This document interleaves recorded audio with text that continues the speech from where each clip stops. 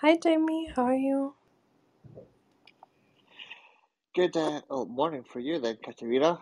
Um, I am well and a little bit excited, and you will find out why when I get a chance to speak to our current guest speaker. Good. Yeah, I'll leave it as a surprise. How are you this morning? Good.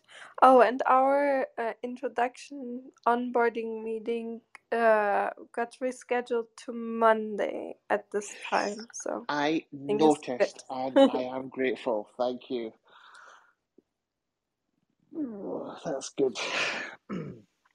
Excellent. Was that, did they get confirmation back then? Yep. Okay. Awesome. Very good. Do, do, do, do, do. It's 9 a.m. for you. You must be having your breakfast coffee, are you? Yep. Exactly. Oh, Mm.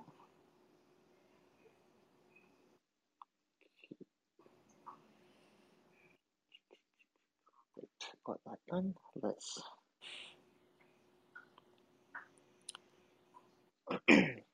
Um, I okay. I'm gonna send you something, Katerina, Okay. and I want. I'll do it through. Okay, I'm gonna send you this. Hi Serena. Hello, Hey. Serena. Hi Hello. Diljit. Hello. Hello. How are you? I'm good, thanks. How are you? Good. Thank you. Let me practice your name again. Could you say your first name and last name again? Sorry. No worries. Yeah, my first name is Diljit, and my surname is Gill. Okay, perfect. Thank you. No problem. Pleasure to meet you, Dr. Gill. Thank you. Nice to meet you too. Yeah, also meet. I have Yeah, so go many. ahead. Jamie. Sorry. No, please, Katerina, go. Yeah, also meet Serena and Jamie. They are like the moderators here too from our club. So, Awesome. Nice to meet you both. Nice to meet you. I'm still waking up, so coffee in hand, but this will be great. Slept late last night. Also, the time difference. Yeah, I'm not, it's 2 o'clock in the afternoon here, but it's 9 o'clock for you guys, isn't it? Yeah, I'm in Orlando. So. I am with you though in Scotland, so we're in the same time zone. Well, Okay. you're not in Scotland, but you're in the UK, Yep. Cool. so we can band together against these lightweights that are all just having their morning coffee. How's your day been so far, Doctor? Yeah, it's been good. Been working on some computational analysis at the moment, so yeah, a lot of coding and things like that. Oh no, I don't get. I want to ask you questions about that now. I already got a topic going, so I can. Hopefully, we'll go in that direction towards the end of the talk, anyways, because it is follow. I'm still working on very much the same stuff, just kind of the next kind of logical steps. So yeah, hopefully the discussion will go that way. Excellent. Could easily get into the weeds depending on what language you're coding in, right? Which are you coding in? So I use a mixture of Python and R. I don't really have like a preference for either. I use We're both in fine. the. R's very good for statistics, isn't it? I do like it for plotting things as well. I think it's nice, easier to make graphs, for example. But Python's very good for machine learning. Mm-hmm. Definitely. I tend to write in C++ still a lot, although Python's okay. I have not learned C++. My goal is to learn as many coding languages as possible. So that is on the to-do list at some point. Yeah, it's careful what you wish for with that one. I think you'd probably find it cumbersome, coming from Python. Because Python's much more of a higher level scripting language where you can get away with all kinds of things. But Yeah, well, so we're going to rejuvenate our cells today, huh? Yes, we'll be talking about, rejuvenation of human cells. It's I such a was tempted to fascinating. ask you if you brought any free samples. There are some in the freezer.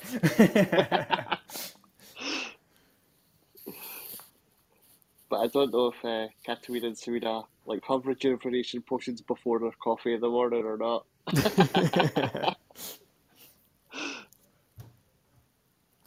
Well, rejuvenation at any time, doesn't matter. Especially before the summer, right? We can make up for too much UV light.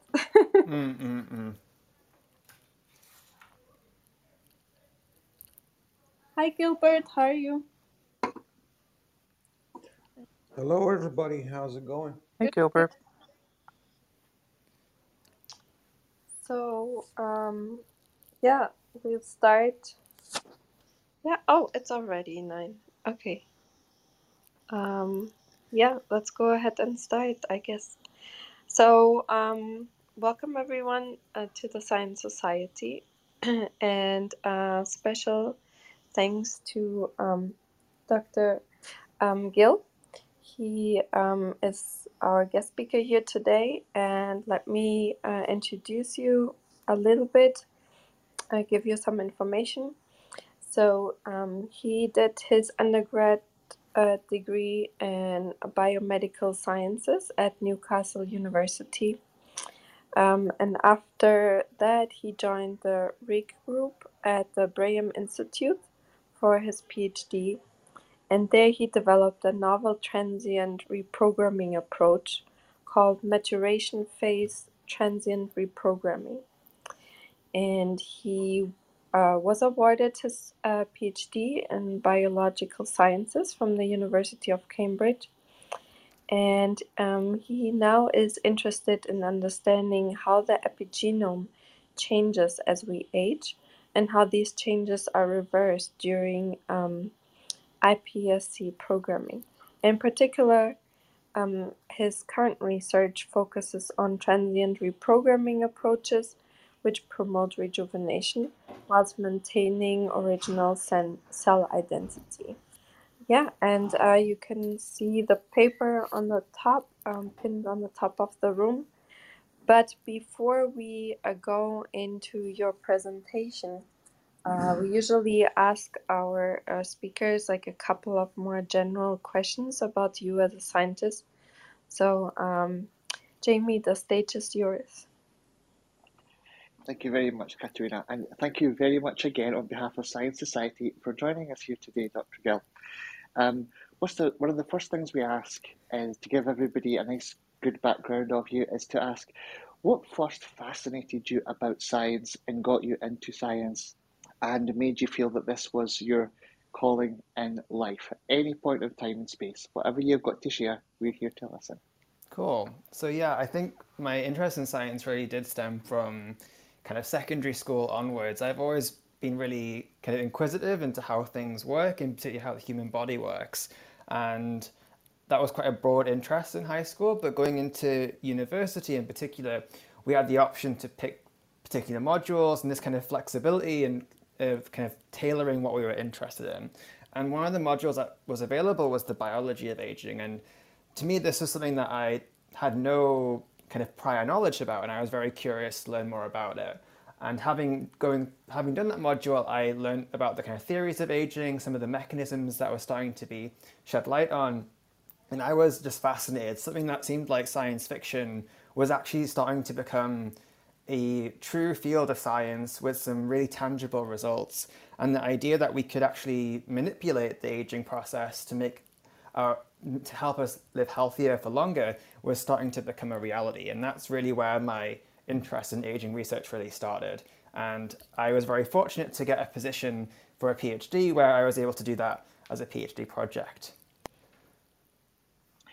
That is incredible. So right out of the gate, where you are right now is exactly where you were focused on from the very beginning?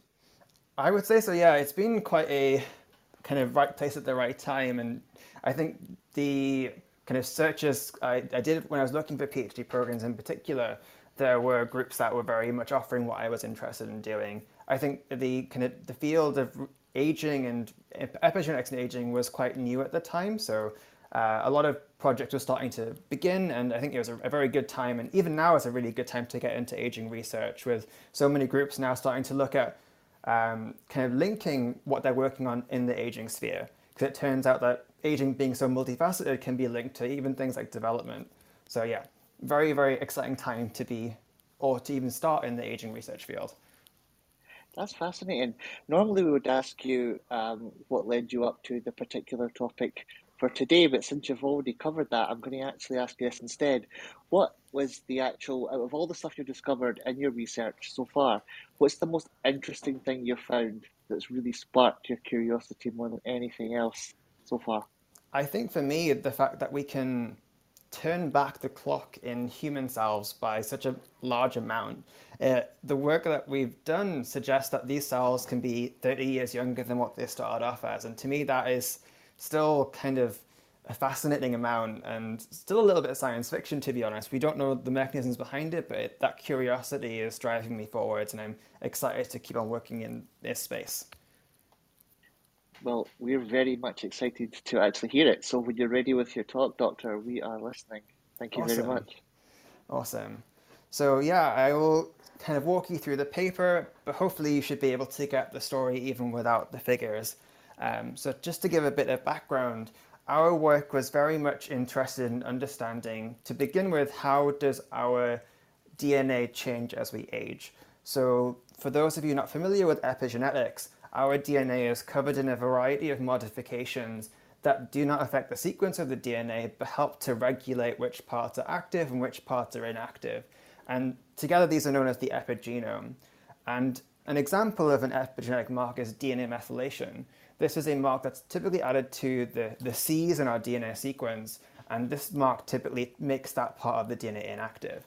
As we get older, this modification changes in terms of its pattern. So parts of our DNA loses this mark, and parts of our DNA gain this mark.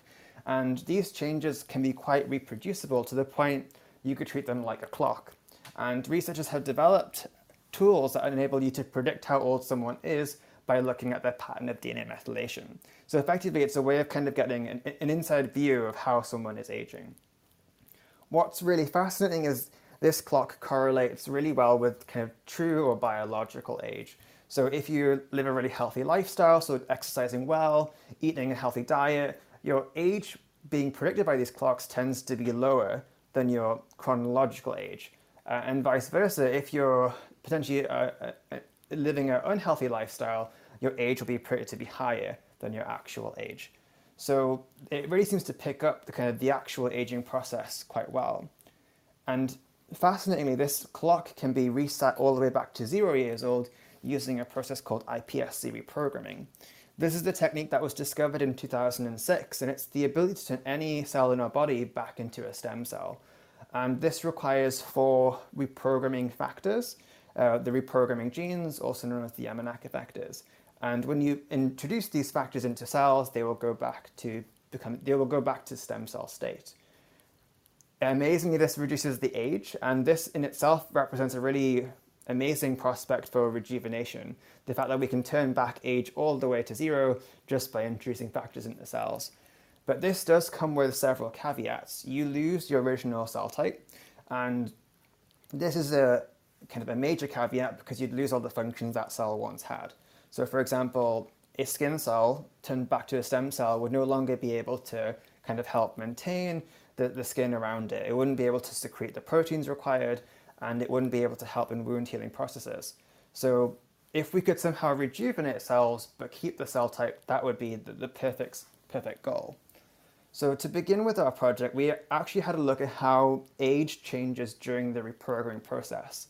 So that is, for those of you following in the paper, figure 1A. So reprogramming is quite a long process. It takes about 50 days.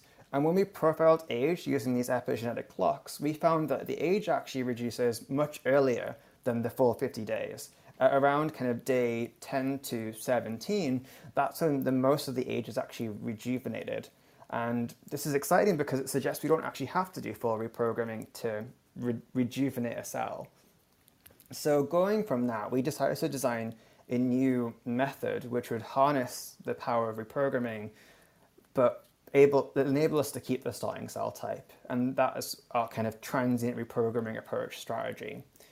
That leads us nicely into figure 1b, which shows our experimental outline. So we start off with cells from middle-aged individuals, so people who are about 50 years old. We take the fibroblast cells from the dermis, and we introduce the reprogramming genes using a virus construct. This construct is designed in a way that the genes are inducible, so we can turn them on and off at will, which is really helpful for doing a transient approach. We then turn on these reprogramming genes for different lengths of time. So we chose 10, 13, 15, or 17 days. And then after this induction of the reprogramming genes, we have a kind of reprogramming population of cells. So reprogramming isn't 100% efficiency. Some cells will reprogram, some cells will not reprogram. So we end up with some cells that have started to reprogram, and these can be sorted based on the markers they show on their surface. And these can be separated from the cells that are failing to reprogram. We can then grow the cells without the reprogramming genes, so we switch the reprogramming genes off, and after a period of about 4 to 5 weeks, the cells will actually resemble the starting cell type once again. And that is the entire transient reprogramming process. We also do characterize the cells that didn't manage to reprogram, so they didn't have the markers for successful reprogramming, and these are classed failing to transient reprogram. And there's also a negative control line, which is grown for the same amount of time, but without reprogramming genes at all. So this is a really cool process. These cells seem to kind of temporarily change their cell type, but they regain the starting cell type once the process is completed. And we've done a little bit of quantification of that. So for those following in the paper, 1D is a look at this numerically, where we kind of look at the roundness of cells. And cells that are undergoing this process temporarily become much rounder, and then they return to their elongated fibroblast shape once the process is completed. So we were really interested to see if this actually is reflected in the other characteristics of these cells. So yes, they may look like the fibroblast cells they once were, but do the genes they express and does the epigenome resemble a fibroblast cell, or have they actually become a bit more like a stem cell? So we compared these samples to cells undergoing normal complete iPSC reprogramming, and these are figures 1E and 1G. So the points colored in light blue to dark blue, the cells that are undergoing complete reprogramming, and these separate nicely to form a trajectory. So you've got cells going from the to the starting cell type to the iPSC stage, going from left to right. The cells that underwent transient reprogramming at the intermediate step, so once you've done the induction of the reprogramming genes, these start to become a little bit stem cell-like, so they move towards the iPSC cells in the reference. But once you take away the reprogramming genes, they return back to the start. And this is reflected in both the transcriptome, so which genes they're using, as well as in the epigenome, when we look at the DNA methylation positions. So that's really cool. These cells have regained and are now back to being the starting cell type after undergoing this procedure, both in their morphology, what genes they're using, and also their epigenome. We have profiled a little bit what is actually the mechanisms behind this. So this kind of memory that enables the cells to go back is something that we were really fascinated by, and that is something we explored in figure 2 in our paper. So the way we went in to address this question was to think about what could be conferring memory, what would allow cells to kind of temporarily change and then return back to the starting cell type. And so we looked at the genes that were specific to that cell type. So that is figure 2b for those of you following in the paper. So these fibroblast-specific genes, if we look at how they change during transient reprogramming as well as in iPSCs, we can see they split into 3 groups. So these genes, a large proportion of them are down-regulated or switched off. But there are 2 other groups of genes that are either maintained in their expression, so they're kind of staying on throughout the entire procedure, or they kind of, some of them even go up a little bit in how much they're being used. So these two categories are really interesting because these are fibroblast-specific genes, and they could be conferring memory in the form of transcriptional persistence. But there is another mechanism that could be at play as well, and that is in the epigenome. So even for these genes that are temporarily being switched off, could it be that they are still primed to reactivate? And so we had a look at the regulatory elements associated with these genes and had a look at the epigenome were still in an active kind of conformation, or had it switched into an inactive conformation. So that is figure 2D. So enhancers are important regulatory elements that help genes switch on at the correct times, and we looked at fibroblast-specific enhancers. So these are enhancers that are active in fibroblast cells. As you can see in the figure, in iPSCs, these are really highly methylated. So these are switched off by the methylation. But during transient reprogramming, these enhancers stay lowly methylated throughout the entire procedure. So these enhancers remaining lowly methylated could be conferring memory through an epigenetic mechanism instead.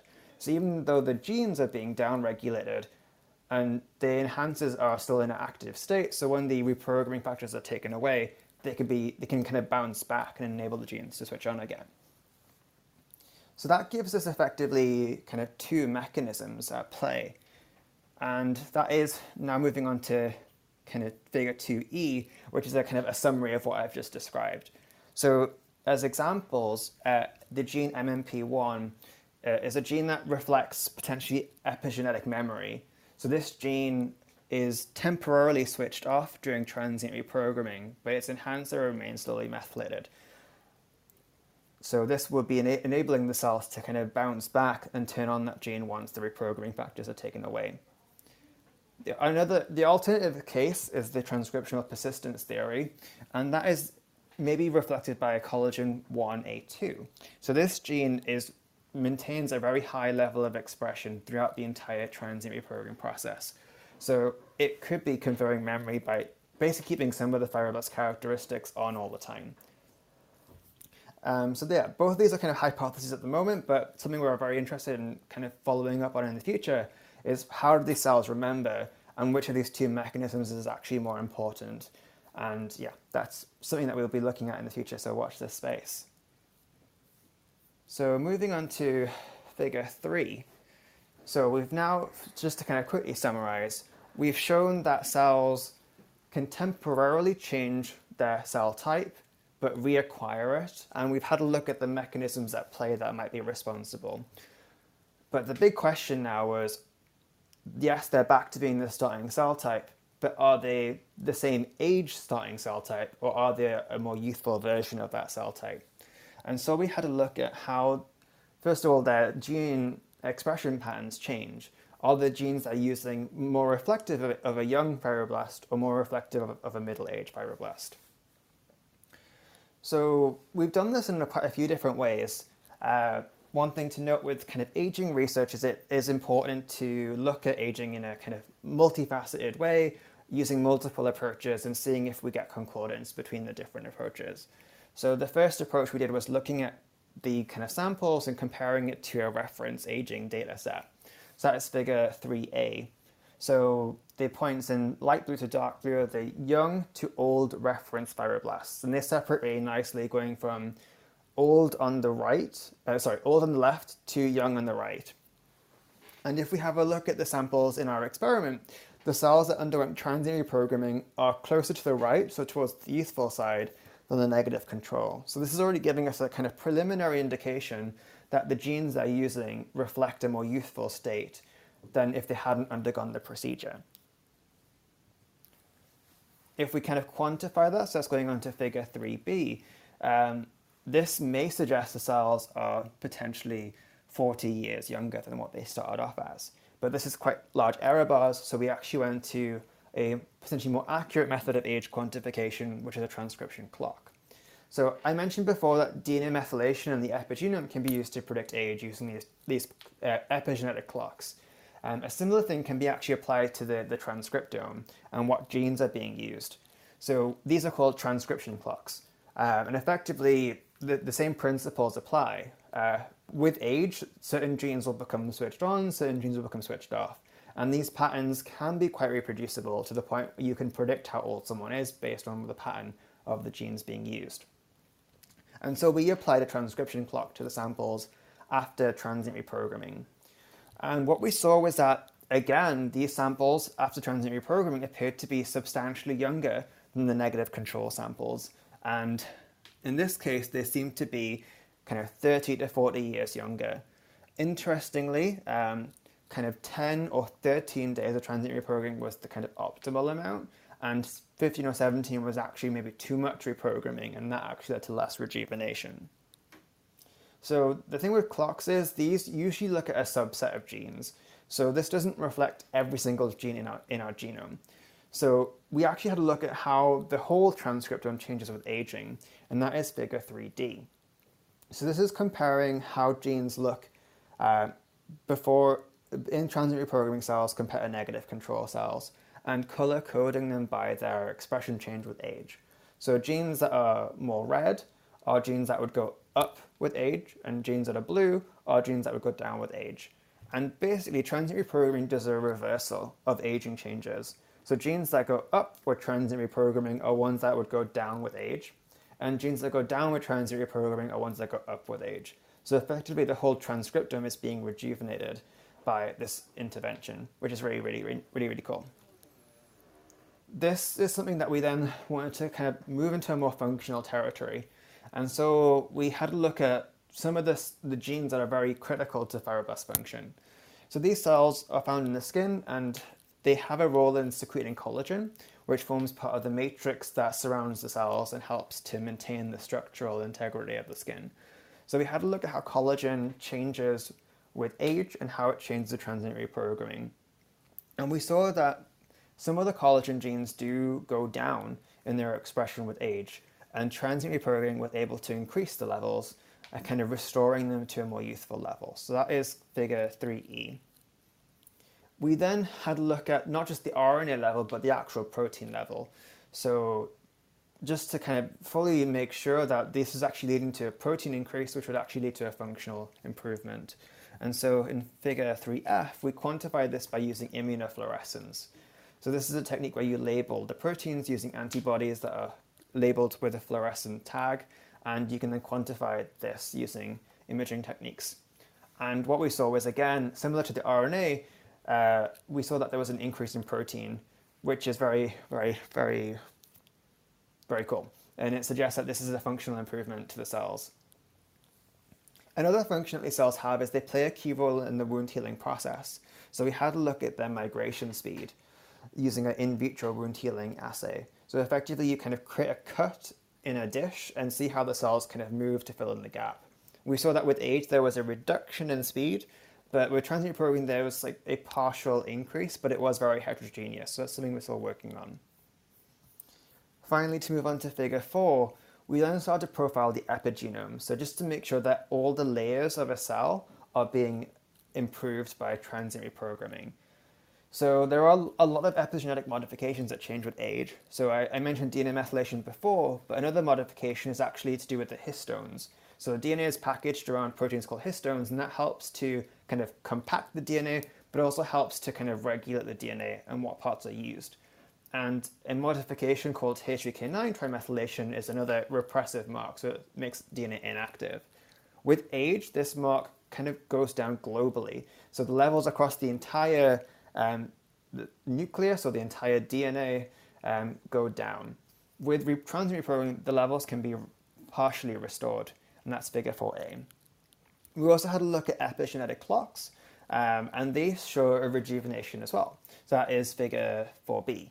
And we see there is a rejuvenation of about 30 years. Interestingly, there is a kind of optimal amount of time. So 13 days of transient reprogramming is the optimal in this scenario.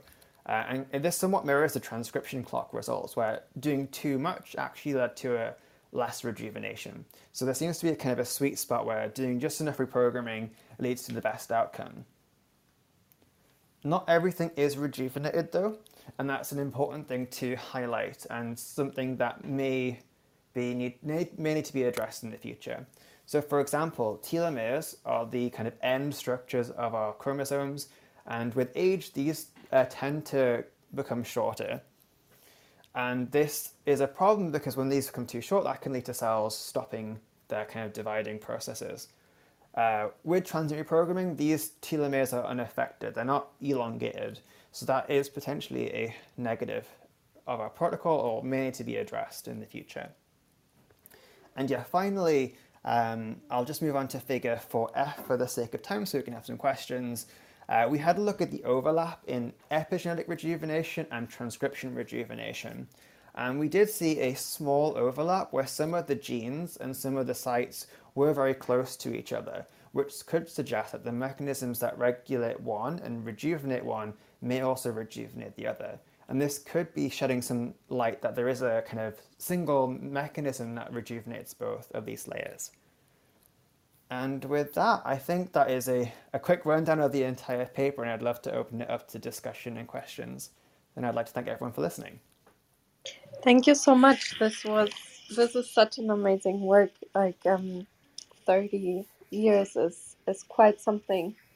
Thank you. And the fact that you, yeah, and the fact that you also looked at collagen is really interesting because, I think until now people always said, yeah, what about the collagen? We cannot do anything about the collagen. So it's really great that you also looking into that.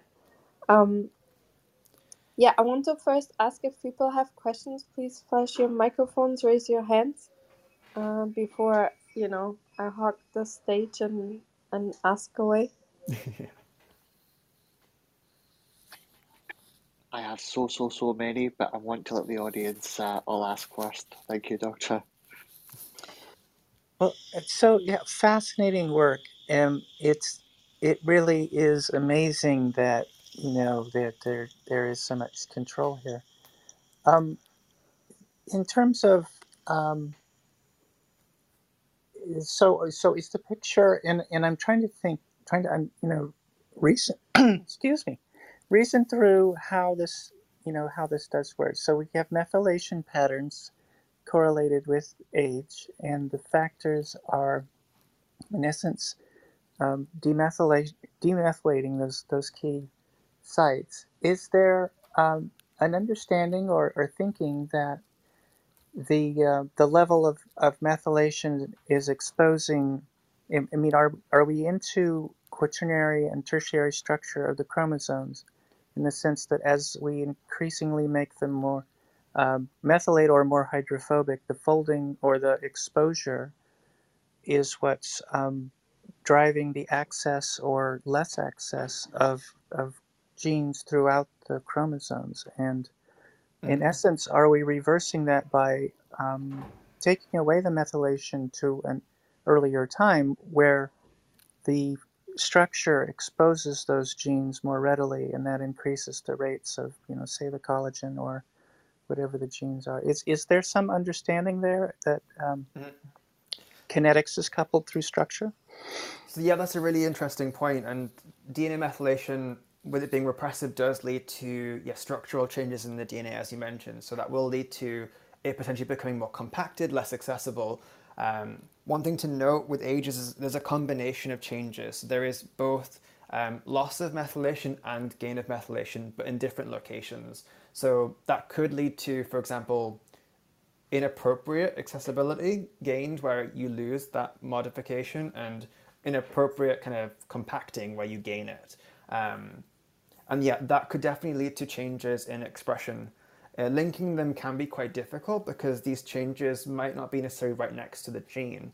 If these changes occur at regulatory elements, these can also impact genes that are much further away. So for example, an enhancer could become demethylated, and this might interact in 3D space with a gene that's maybe very far away, but they would have an impact. But then linking that can be something that's quite tricky. But it's something we are hoping to do in the future, like actually linking these methylation changes to expression data and really trying to get a key glimpse at what is the kind of the mechanism or the steps unfolding.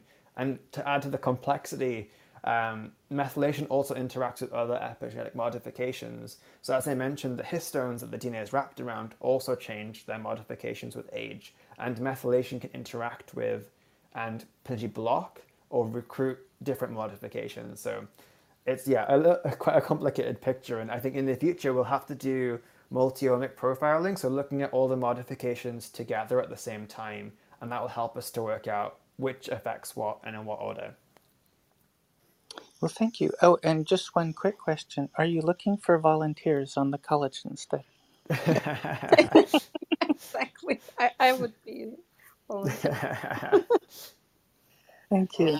Yes. No problem. Can I start asking now, please, Katerina? Yes, Jamie, go ahead, please. Okay, Dr. Gill, that was amazing, that talk. That is so, so exciting. Thank you.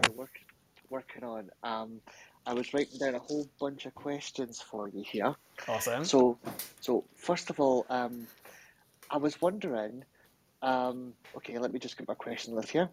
Right, when you in the paper, when you spoke of separating rejuvenation from complete pluripotency programming, is that what you were talking about near the beginning about checking the cells reverting to a position that didn't have any of the the memory essentially of what they were before? Is that what you were talking about? Partly. So yeah, we want to see how much we can disentangle the two. So yeah, if we can reprogram but keep the same cell type, that suggests we can separate the two to a certain extent. Does that answer your question, hopefully? It does, but what I was, this is me giving a very layman's idea of trying to picture it, what it is you're talking about separating, and all I can think of it is this kind of sci-fi example where I've seen it, how you watching TV, if someone could be made young again, it doesn't mean anything if they're now 10-year-olds and don't remember anything that happened because their brains and their cells have all reverted, versus literally me just simply being biologically a younger version of me in every way, except I've got all my memories and my experiences and my muscle memory and everything. Is that a little bit like biologically what you're talking about? Yeah, I think that's quite a good way to kind of bring it down into those kind of simpler terms. And I think something that I didn't mention kind of for time wise is stem cells are really, really fascinating cells. Like iPSCs are amazing cells that can become any cell type. But one of the problems that some researchers have found is if you turn them back into functional cells, they often don't resemble adult cells. They often resemble kind of immature or kind of fetal cells. And just like you said, they might not be they're functional. They kind of don't remember, don't know what they need to do to kind of carry out the correct job. A good example is a pancreatic cell, for example. If you go to an iPSC cell and then back to a pancreatic cell, these cells don't just make insulin, but they actually make all the hormones of the pancreas all at once. And so effectively these cells are not very helpful at carrying out their job. So potentially our method is able to kind of prevent that problem because we don't lose that memory. We keep that memory, but hopefully just rejuvenate the aging that has kind of surrounded the cell.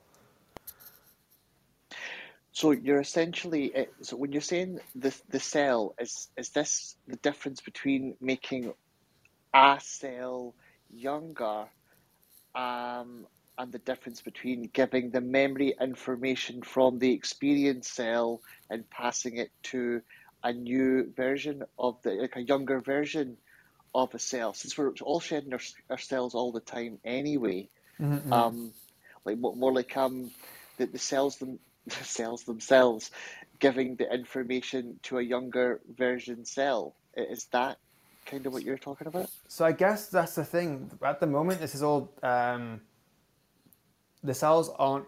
At this point, it's not looking at communication, but looking at the cells themselves. So intrinsically, these cells become younger versions of themselves. This, I guess, also kind of links to the technology and when this would be most useful. So ideally, this would be more useful for cells that aren't being regularly shed from our bodies. If you can imagine, these cells are from the dermis, so there's a deeper layer within the skin. So these cells are going to stay around for quite a while. So by rejuvenating them, that will have a kind of more long-lasting effect. I guess also another example is if we try moving our technology to other cell types. So for example, could we move to a kind of blood or hematopoietic stem cell, so a blood precursor? If you rejuvenate that, that would effectively mean all the cells that it produces would be younger versions of the cells that it would produce normally. Hopefully that makes more sense. But the communication is also another thing. Cells do talk to each other, and if you make a cell youthful, could it then talk to the cells around it and make them also youthful kind of by communicating? And that's something we haven't done yet. You've got me thinking of those movies where someone young comes into like an old person's home and teaches them how to party. This makes me wonder as well. Could this potentially be used then to revert, like say, bone cells? Like if you had a broken, like shin bone, if it could regenerate that, would it like regenerate the very bone itself so that it didn't look like it was broken? Because I believe a broken bone always shows signs that it was broken. Could this like revert that? Potentially. I guess the thing is, for example, does young bone show less scarring than old bone at healing? And if that is true, then potentially by putting youthful or rejuvenated cells back into that injury, you would be able to kind of reduce that kind of scarring effect. I think it's definitely something we are interested in looking at the applications of our method and which cell types this would be the most useful for. Effectively, this is a technology we think could be used for ex vivo rejuvenation, so taking cells out of an individual, rejuvenating them, and then putting them back for cell therapy applications. And if this does work in other cell types, the possibilities are endless. They truly are. My mind is actually blown from them because oh, yeah, just rather than have my mind blown with all the ideas, my next question is, um, let's say if you could like rejuvenate a person completely, like because right now you can't do anything like that. But still, I understand we're very in exploratory stages, but if you could do that, would that mean that this procedure would have to be done on every type of cell simultaneously? So that it would be like it wouldn't just be like take this one shot and everything will be made younger. Have to do blood cells, skin cells, bone cells, etc.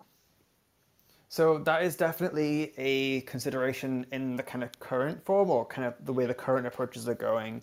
Um, One of the directions we're really wanting to explore is looking at the actual mechanisms behind rejuvenation.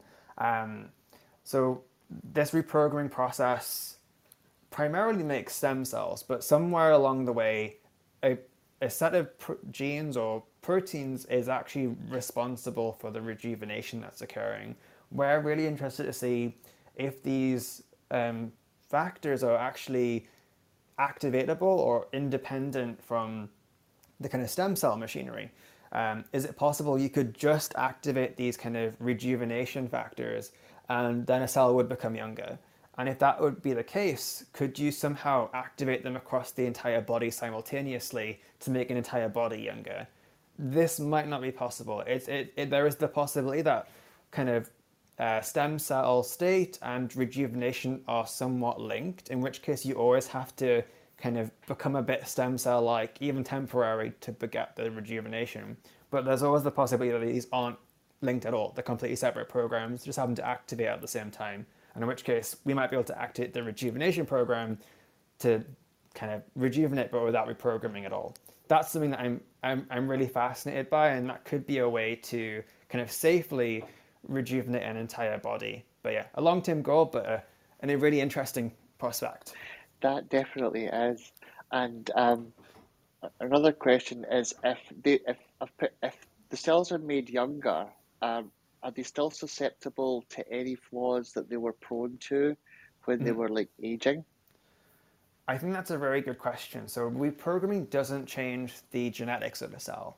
So for example, if someone has kind of a genetic disposition to a disease, or potentially even if they have acquired genetic damage, so potentially mutations that might have acquired due to maybe like UV exposure or kind of carcinogens in your diet, these aren't going to be repaired by reprogramming, and that's kind of something we have to acknowledge, and maybe something we have to kind of find other ways to address.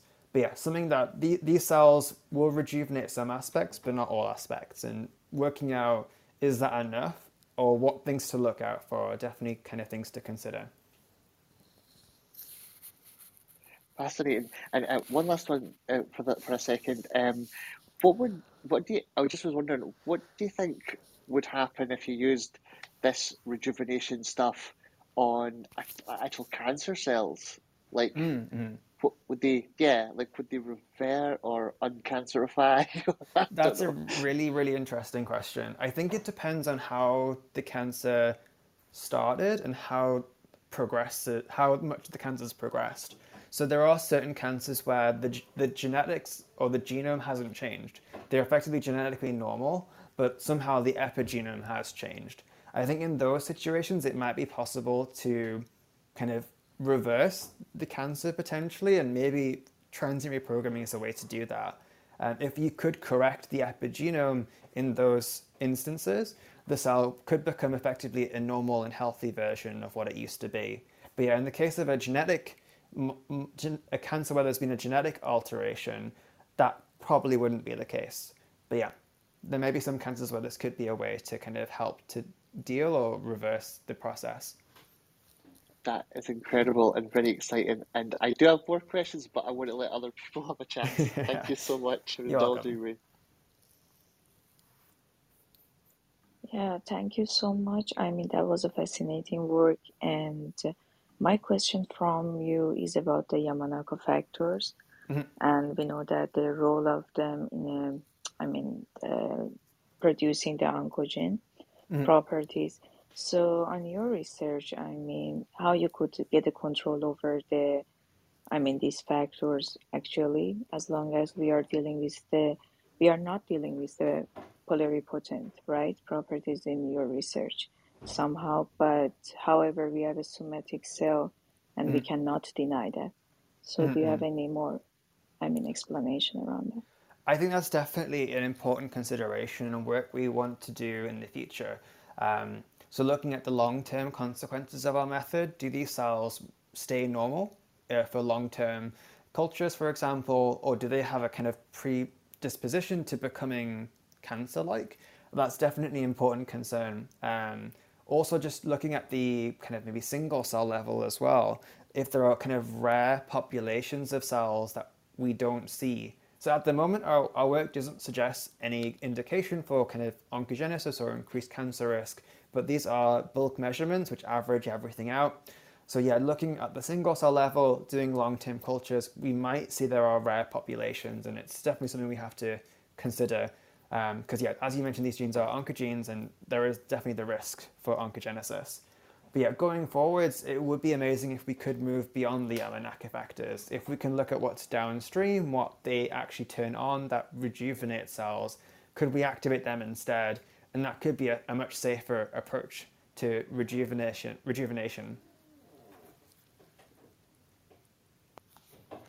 Yeah, very important. Thank you so much. I had another question in terms of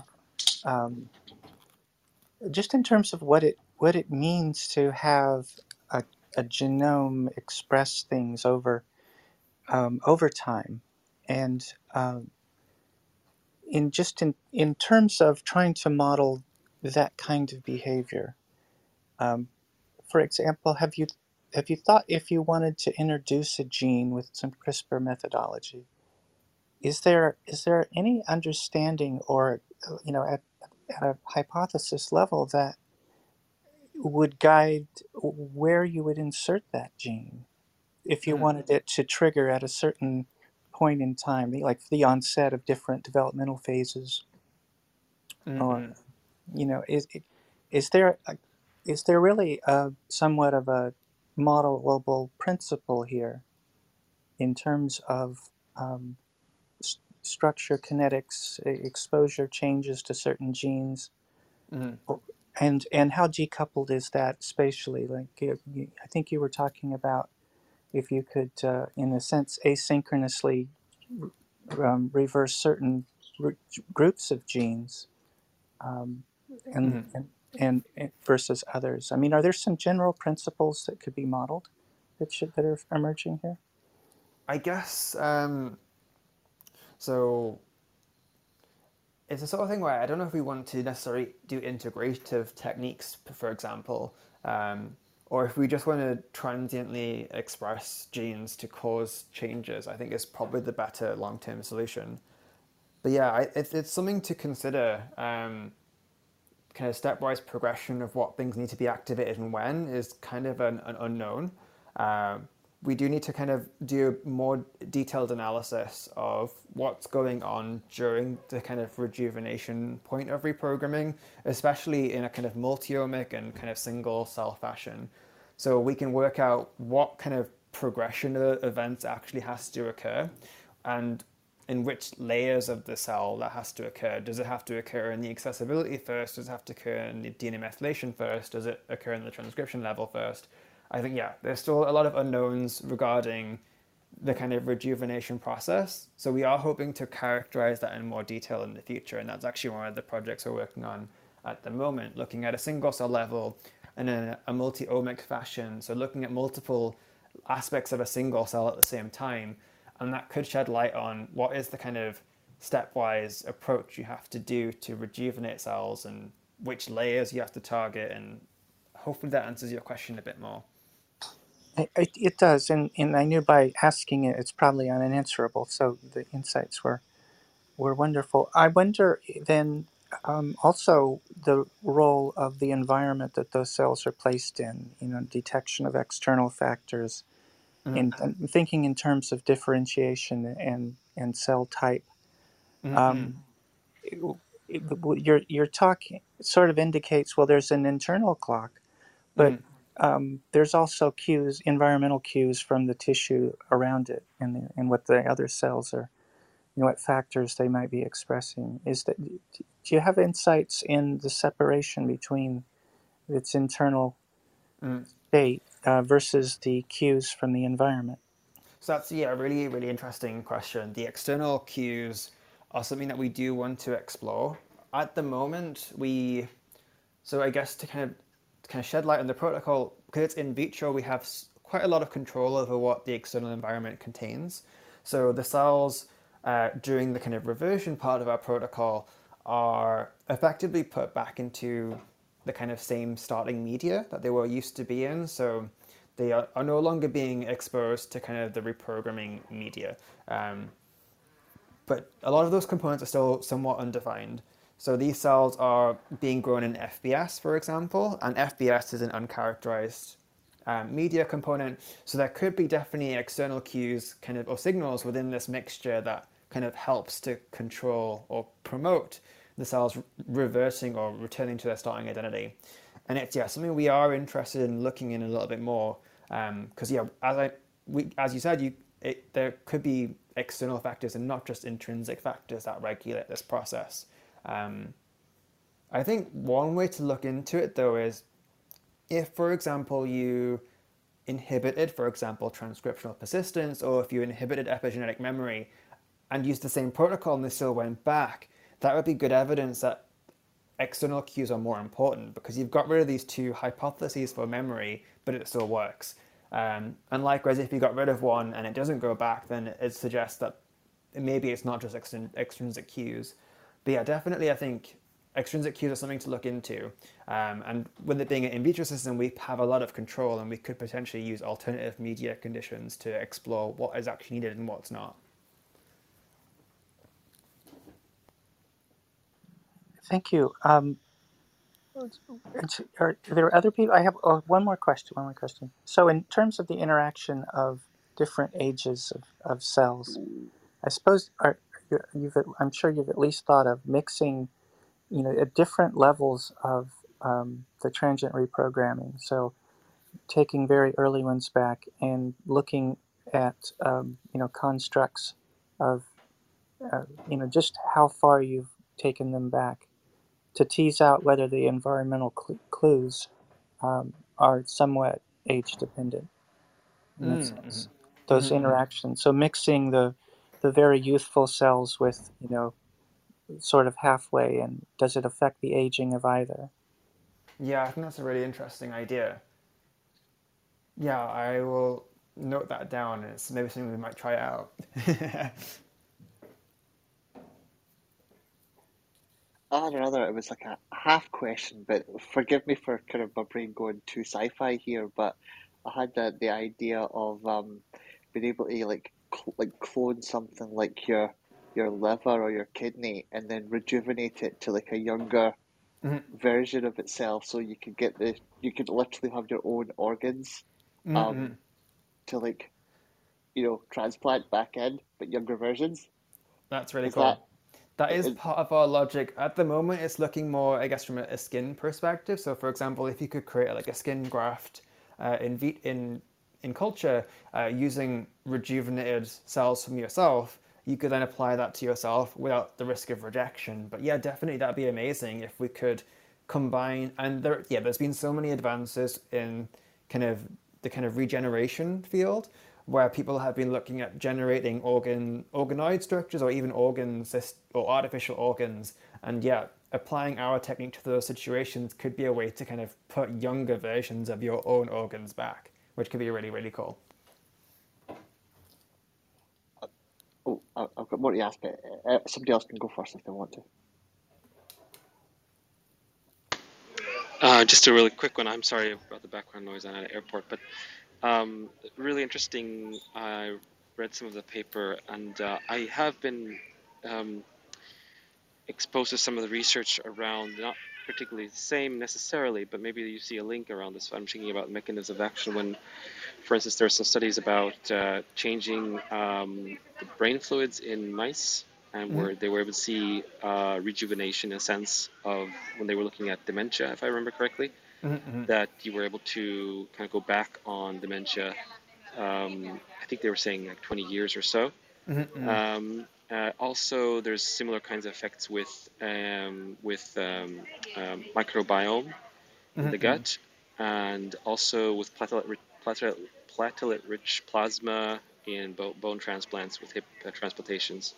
So it seems to me that basically using with the mice, just to make it clear, with the mice they were using younger uh, uh, mouse brain fluids and inserting into older mice, and they would see that their memory was better going through Yep, these yep. mazes with I think if I remember correctly, it was healthy individuals with microbiomes, and that's basically therapy right now, what I understood. And it's also a therapy when it comes to bone transplants. I don't know if these are interlinked in some way. I'm kind of more on the practical side because I've worked with some companies around these things. Yeah, I think that's really, really fascinating. There are so many of these interventions that you've highlighted really nicely that elucidate rejuvenation. One thing we're really interested in looking at is, yeah, the overlap. And if there is kind of conserved pathways that are going on that may actually be responsible for the rejuvenation in all these scenarios. It's still work we are working on, but yeah, very interesting idea. And could it be there is only one rejuvenation program, but all these different interventions activate it in maybe different ways? A really interesting idea, and yeah, definitely something we're considering.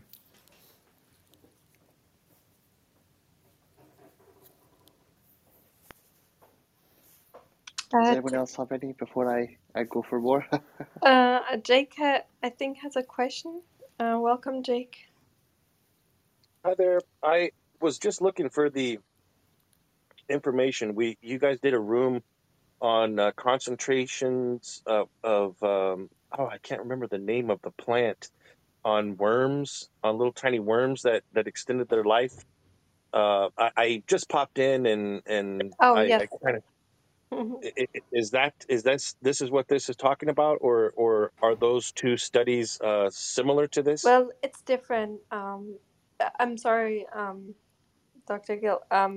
If if we had the guest speaker here before that used a compound, a chemical extracted from a plant that rejuvenated C. elegans, Oh, cool. or I think it increased the lifespan around 30%. And the curious thing about it was that it increased fat in the C. elegans.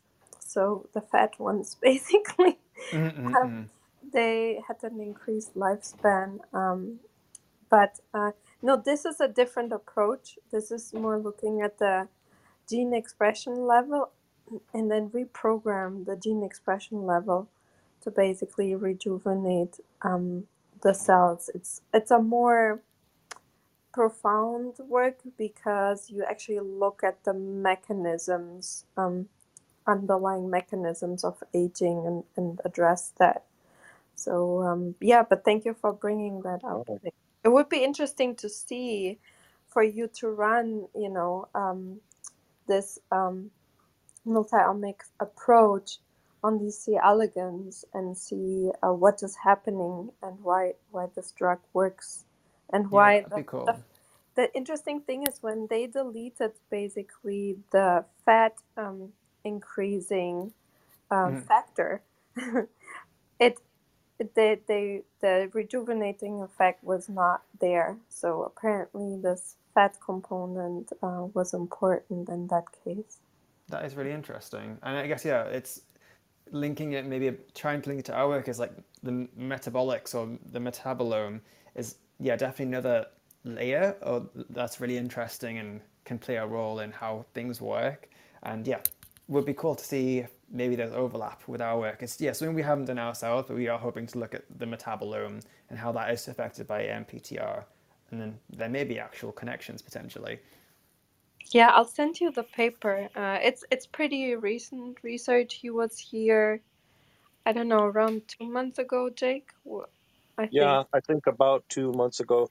If Yeah. you could send me that paperwork too, I seem to have lost it. I thought I put a notepad for it, but Yeah. uh, I'm notorious for accidentally deleting things. Yeah. Let me find it and then I'll share it with both of you. Thank you for bringing that up, Jake. Another thing, real quick, there was also, you had spoken, I believe there was a different room about cellular rejuvenation where you remember the first cloned sheep and its child sort of aged quicker, and now they have figured a way that the cell can rejuvenate itself completely instead of like it is a clone, it comes out older.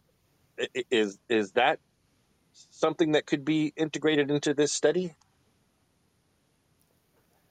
I guess that's actually, we're using technology very similar to Dolly the sheep effectively. So where our work, it works on iPSC reprogramming, which I guess is the kind of, it did follow on from the somatic cell nuclear transfer that Dolly the sheep was based on. So yeah, our work, just to kind of briefly mention, yeah, harnesses transient reprogramming. So we're not going all the way to the kind of pluripotent iPSC state, but going kind of halfway. And this seems to kind of elucidate some of the rejuvenation that occurs during reprogramming, but keeps the starting cell type. So yeah, the mechanisms at play kind of in that study probably are very similar to the ones that are occurring in our work as well. And yeah, we're very cool to see the overlaps.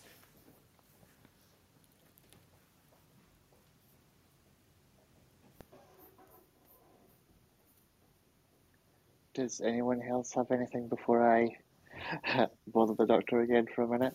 Yeah, I think Prakash joined the stage. Welcome, Prakash. Hi, thank you. Thank you, Katrina. Thank you, Dr. Jildich. This is a wonderful study. You mentioned a couple of times about genetic diseases and potential application. One particular disease that came up to my mind is SCA, which is known as spinocerebellar ataxia, especially the type 2, which is caused by the mutation. It's actually a repeat of CAG. And most of the, I mean, some of the stem cell companies are actually working on that. Do you think, I mean, this can be extrapolated, or do you see any translational application for such genetic diseases or any other specific diseases? I think one thing we are still working on is looking at how our method changes the genetics of a cell. It's work that we actually recently started looking at. So we've been looking at the mutation load of cells after transient reprogramming. So doing variant calling and looking at all the variants, and it's still work that's ongoing. But yeah, the initial work seems to suggest that unfortunately variants don't really change, and I guess that's not too surprising because we haven't really got a template to correct these mutations for. With transient reprogramming, the cells are intrinsically rejuvenating the epigenome, the transcriptome, but to kind of repair the genetic damage, it's going to be a more difficult task because there isn't a perfect template to repair from. But yeah, this work is still ongoing, and we are trying to see what the mutation signatures are and if there are actually improvements. But yeah, still early days for this work, unfortunately. Wonderful. The other possibility is also on the eye, genetic diseases, especially the inherited retinal disorders, so that the treatment can be localized instead of genetic diseases that affects the entire system. So perhaps IRD could be another potential target. Okay, cool. Thanks for your suggestions. That's very helpful. Okay.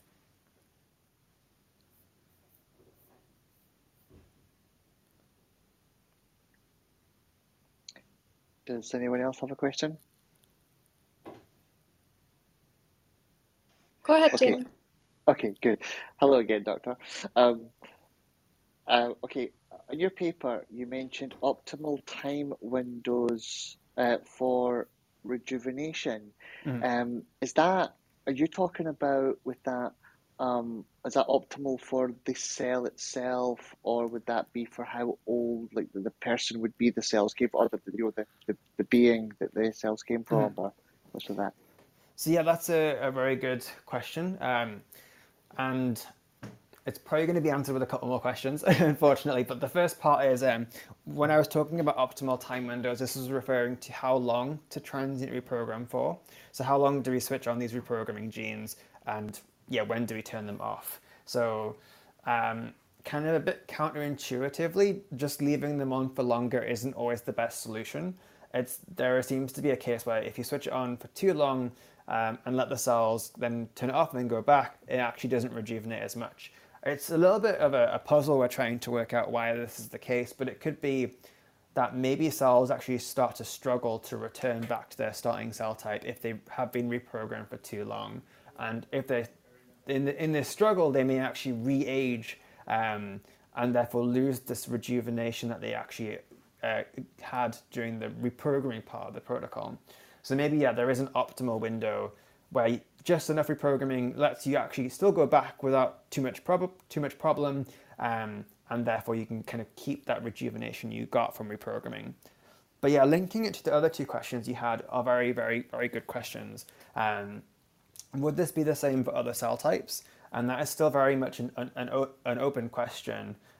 We are hoping to look in other cell types, but I think, yeah, as you mentioned, if there are optimal windows for different cell types, we'd have to do, again, looking at multiple lengths of reprogramming in different cell types to work out what the optimal is in each case. Potentially there might be some rules we can learn where maybe certain cell types have certain groups of cell types have certain optimal windows and others have other optimal windows. Or it could be just a blanket, everything has the exact same optimal window, but we don't know that just yet. And then your final question, or like leads to another question, is the age of the person that you get the cells from, and does that produce its own kind of optimum?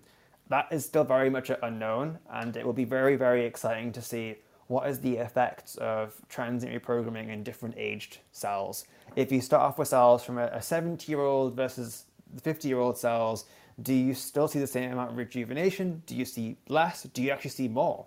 Is another possibility. So yeah, these are all things that we hope to look at in the future.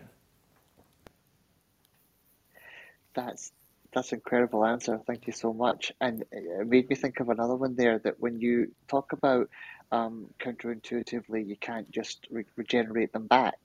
Now, please forgive me if this is like a simple off the cuff thought here, but are the cells perhaps showing some kind of display of stress or something to indicate that the cells aren't constructed to rejuvenate and we're making them do that?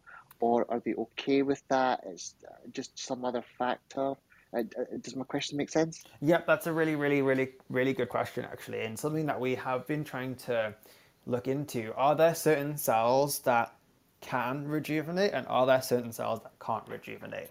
Um, it's still something that we haven't got an answer just yet to.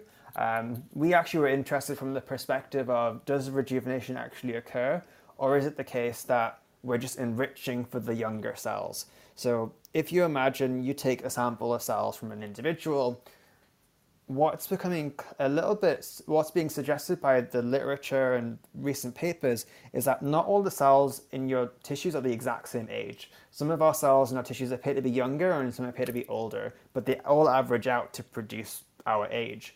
So that was really quite an interesting observation, and it made us question, when we do transient reprogramming, are we actually rejuvenating cells, or are we just kind of enriching the ones that were younger to begin with?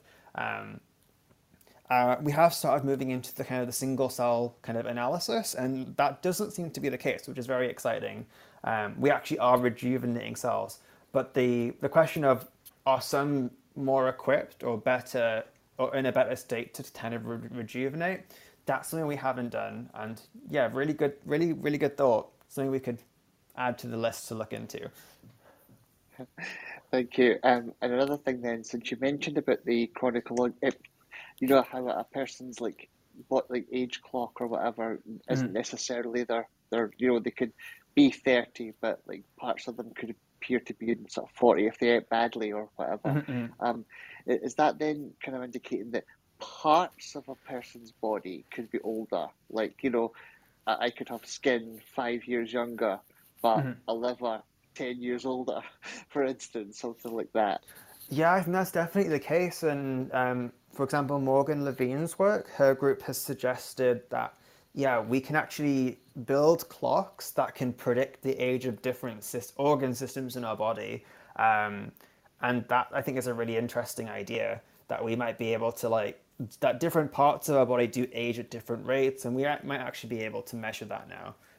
So yeah, a lot of interesting work is happening right now. So would encourage you to look maybe into those groups if you're interested. Considering the fact that we've already got these Apple Watches that monitor your heart rate and the Yeah. breathing and steps, you're going to want to say like my heart's like aging slower than my kidneys. That would be incredibly interesting. And do you see this, because this is like so much potential here, do you see this work being the core work of maybe a lot of branching studies beyond this? Because it sounds like there's a lot of potential in different directions here. So I just want to say that the transient reprogramming space is a very hot field right now, and a lot of groups are also working on the same problem or the same kind of a similar approaches. So yeah, lots of groups have tackled the same question but in different ways. So potentially by using not all the reprogramming factors, just using a subset, or potentially reprogramming for shorter lengths of time, but then doing it multiple times in a row. So yeah, it's a very hot field with a lot of people working and using very different approaches, but with the same kind of overall goal of rejuvenation. So I think, yeah, it just seems to be growing this field as well, which is very exciting. There's been a lot of really interesting papers recently if you just search transient reprogramming. So I only imagine it to get more exciting as time goes on.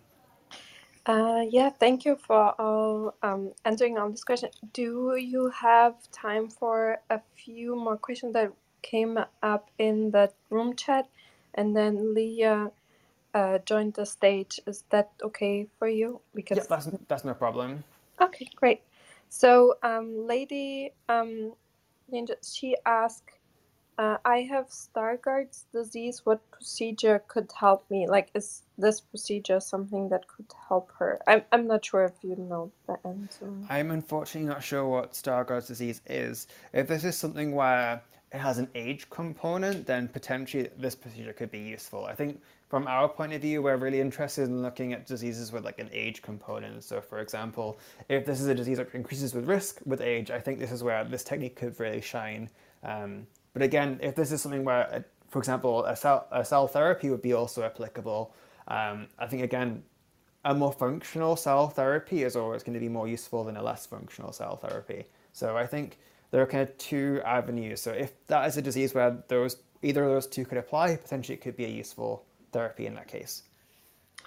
Great, thank you. And then Leslie Dolling asked, I would be interested if you can shed light on if environmental triggers affect cells to rejuvenate due to spikes in estrogen levels and so on. So are there specific triggers that are, especially stressful for the cells? I think looking at how the environment, and in particular, like our actual environment, not just the tissue environment, affects cells and could be used to trigger rejuvenation is a really interesting question.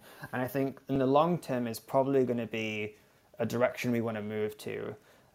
You could imagine, always at the moment, our technique is very hands-on, very lab-based, using genetic manipulation. But in the future, we would definitely want to move to a more kind of pharmaceutical approach where we would introduce either a drug or maybe even if you could have like a diet that tailors with certain nutrients. Is there a way to kind of activate the same rejuvenation program? At the moment, it's still very much an unknown, but a lot of these kind of systems do interlink, and it would be interesting to see if there is a way to environmentally promote a rejuvenation event. So yeah, very interesting question, and hopefully in the future we might be able to answer that. Great, thank you so much. And then Leah, you have a question? Welcome to the stage. I do. Thank you so much. I was just curious. When you say programming, are you talking about like protein programming, like Cas9 and CRISPR, or is this a different technique? I guess I'm kind of curious if this is something that's been made possible because of the CRISPR discovery. But I'm just curious about the connection. If not, how is it different? So reprogramming can be done in quite a lot of different ways. I guess we call it reprogramming because it is a kind of cell type change. So effectively changing the program of a cell. There are many ways to induce this process. So traditionally, this has been done using virus-based approaches, so introducing genes that integrate into our DNA. But alternatively, you can use mRNA and transfect that into a cell, and that's a transient approach. CRISPR approaches can also work as well, so you can use CRISPR to introduce new copies of the reprogramming genes or to activate the ones that are already there. So yeah, CRISPR can definitely be used with reprogramming, but yeah, the method itself is called reprogramming because it's affecting the cell type. Thank you. Just to recap, you said CRISPR, mRNA. What was the first one? The transient one? So mRNA is a transient one, but the kind of initial ones were virus-based. Oh, that's right, So virus-based. Got it. retrovirus or lentivirus-based usually. Thank you. No problem. Yeah, I have actually a quite question that is maybe, a little bit away from your field, but it kind of isn't because, I'm a neuroscientist. I worked, a lot of years in research related to mental health disorders, and I did a study, and there are now various studies, like actually a lot of papers now showing that that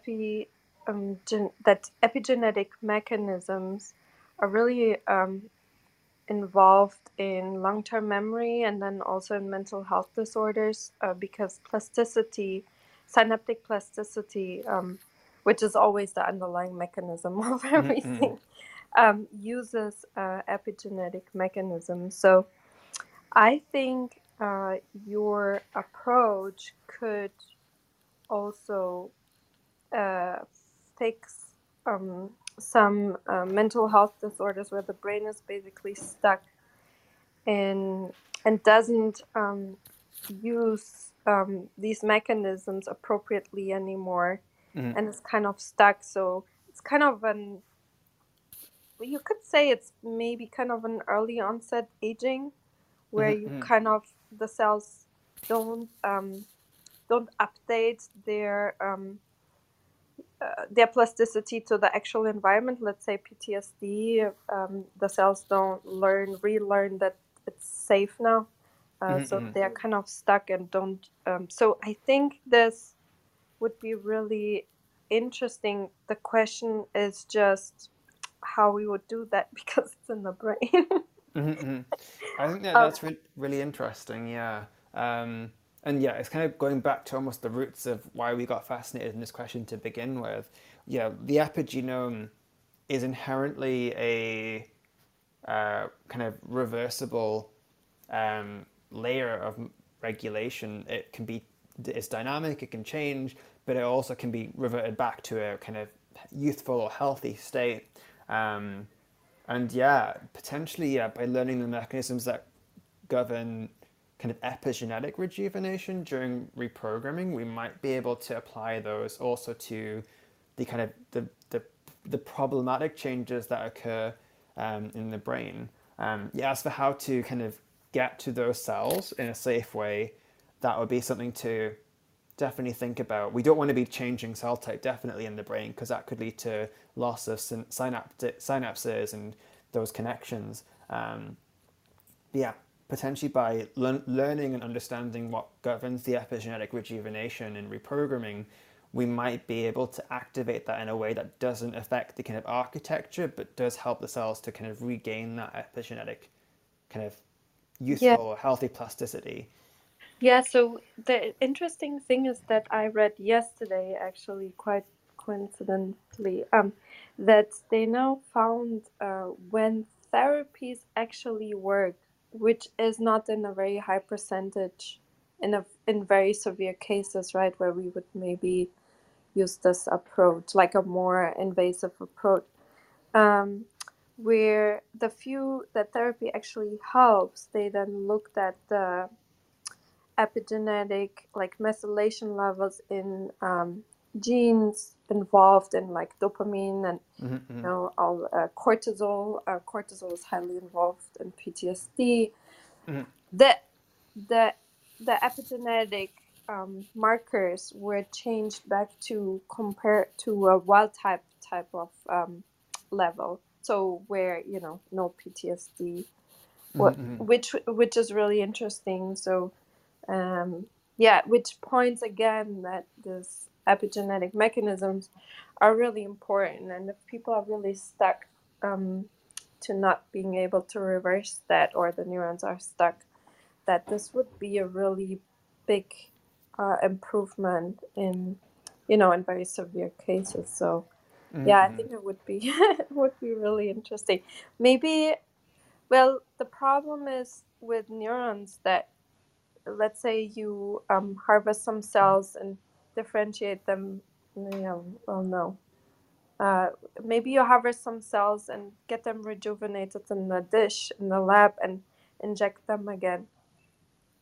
Would be interesting to see maybe in an animal model if it would affect that brain region, the system, or if they would just get rejected and you know not getting back into the network again. It would be interesting to see. Definitely, yeah. And there are lots of different cell types in the brain, so we could look at not just neurons, but also the kind of supporting cells and see if helping those could help to maybe restore the neurons Yeah, the themselves. Yeah. glia, the astrocytes, Yeah, I was going to and astrocytes, those right. would probably integrate very well in the network. You know, Yeah, it's a really they don't interesting have the idea. issue. Yeah, so yeah, if you have any collaboration, like not with me because I'm actually right now in printing organ stuff with stem cells, but maybe you have a lab close by that I think can. Robin Franklin's group could be an interesting one. So he's also in Cambridge and he works with, in particular, the glial cells. And yeah, this could be an interesting. I was actually reading one of his papers recently where they looked at kind of rejuvenating the glial cells. So maybe this is a collaboration we should start. Yeah, definitely. Oh, and let us know. Will do. Let us know. Cer- I'm curious. Certainly, yeah. Certainly anything astrocytes. And I was going to ask in the case of astrocytes that have these processes grown during, applying the Yamanaka factors to them in the rejuvenation, does do you would you see the changes in morphology? Would they shed some of those processes and begin growing new ones, or is it do they in essence have less methylation patterns, but they're still preserving the processes or the morphology that they've grown. I think so. I'm trying to remember Robin Franklin's work. I think his group published a paper recently where they looked at the aminoca factors being expressed in oligodendrocytes. Um, and I think they actually produced more processes compared to if they didn't do the intervention. So it looks like they can kind of assist in the kind of healthy function of these cells and kind of make more processes that actually support the neurons. Oh, that's fascinating. Well, I hope it will work. No, it would be very, like, if that would work, we could really treat very severe cases of different mental health disorders. That would be amazing. So, Jamie, I think you had another question, if that's okay with you. Yeah, No I'm sorry, problem. we're taking up so much of your time. I had this one other question. I actually found this article just only like 20 minutes before this talk, in fact, so I wish I'd had time to read it. But it was discussing how understanding how oxygen sensing contributes to age-related phenotypes. And I wondered, are you familiar with that about like oxygen, like breathing and stuff causing like being a factor in aging in the cells and anything? I'm not super familiar with it necessarily, but the metabolism, especially like oxidative metabolism, is something that we are interested in looking at. And it is known that during reprogramming there are quite dramatic changes in how cells kind of switch their metabolism. So cells will go temporarily into a glycolytic state. So they'll go from oxidative phosphorylation to glycolytic, and then with transient reprogramming, they'll switch back to oxidative phosphorylation. So, there's definitely the premise that if they are undergoing such dramatic changes in how they process oxygen and make energy, that there could be a link there.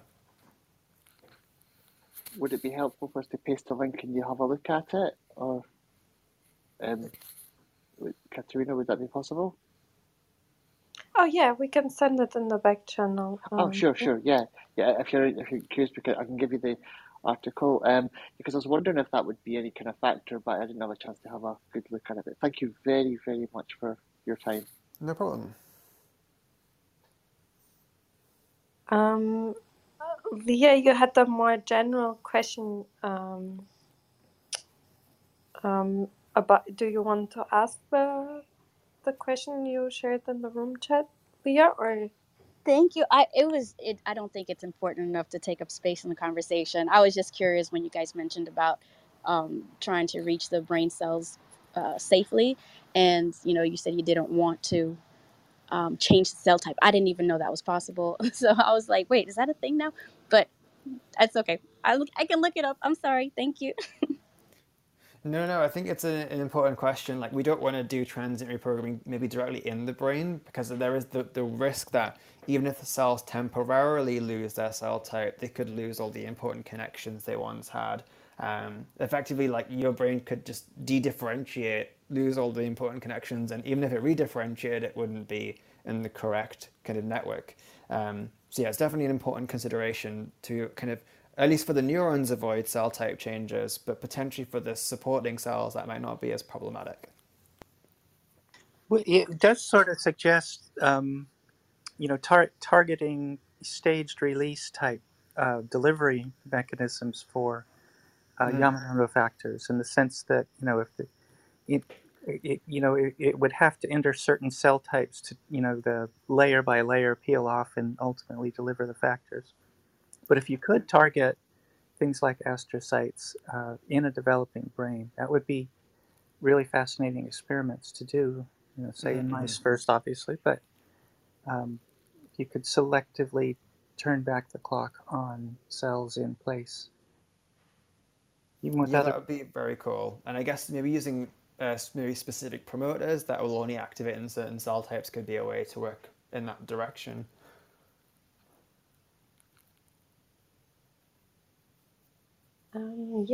Thank you so much for for all the questions that everyone had, and thank you so much, Dr. Gill, for sharing so much time with us and your research with us. It's really interesting, and I'm really looking forward to what you're going to do next. And No problem. I very much hope you can come back and tell us about it as well, please. I would love Please, to. please. yeah, that would be amazing. And yeah, we wish you all the luck and all the funding for your research. It's totally egoistic. It's not like altruistic the way. Thank you. And yeah, we wish you all the best and hopefully come back. And thank you everyone for joining our discussion here. And yeah, enjoy your weekend. Thank you so much. Awesome. Thanks so much. Thank you very much, Doctor. One last thing. This is more of a playful thing. It's not even a question, but a lot of your stuff you've talked about, especially with changing cell types and everything, it really does. I don't know if this is familiar with you, but like a Doctor Who type regeneration with everything sort of like reshaping and restructuring. It just made me think of that. Just made me laugh. But thank you so much. I've for your got that time. image in my head as well now. No problem. Thank you so much. Great. Yeah, so if you like discussions like this, everyone follow the Science Society, and we'll have actually later today at 9 p.m. EST, Dr. Atta joining us from Japan, and how he simulates basically a time machine to study ancestor galaxy life cycles, and so basically going back in time, how our universe functioned way back. So yeah, and thank you so much, Dr. Gill, again, and enjoy the rest of your day, morning, evening, wherever you are. And I hope I hear you all back soon. And Dr. Gill, I hope we'll have you back one day. Thank you. Thank you so much, Doctor. Have a good day. Thank you very Take much. care, everybody. See you later. 3, 2, 1. Bye, everyone.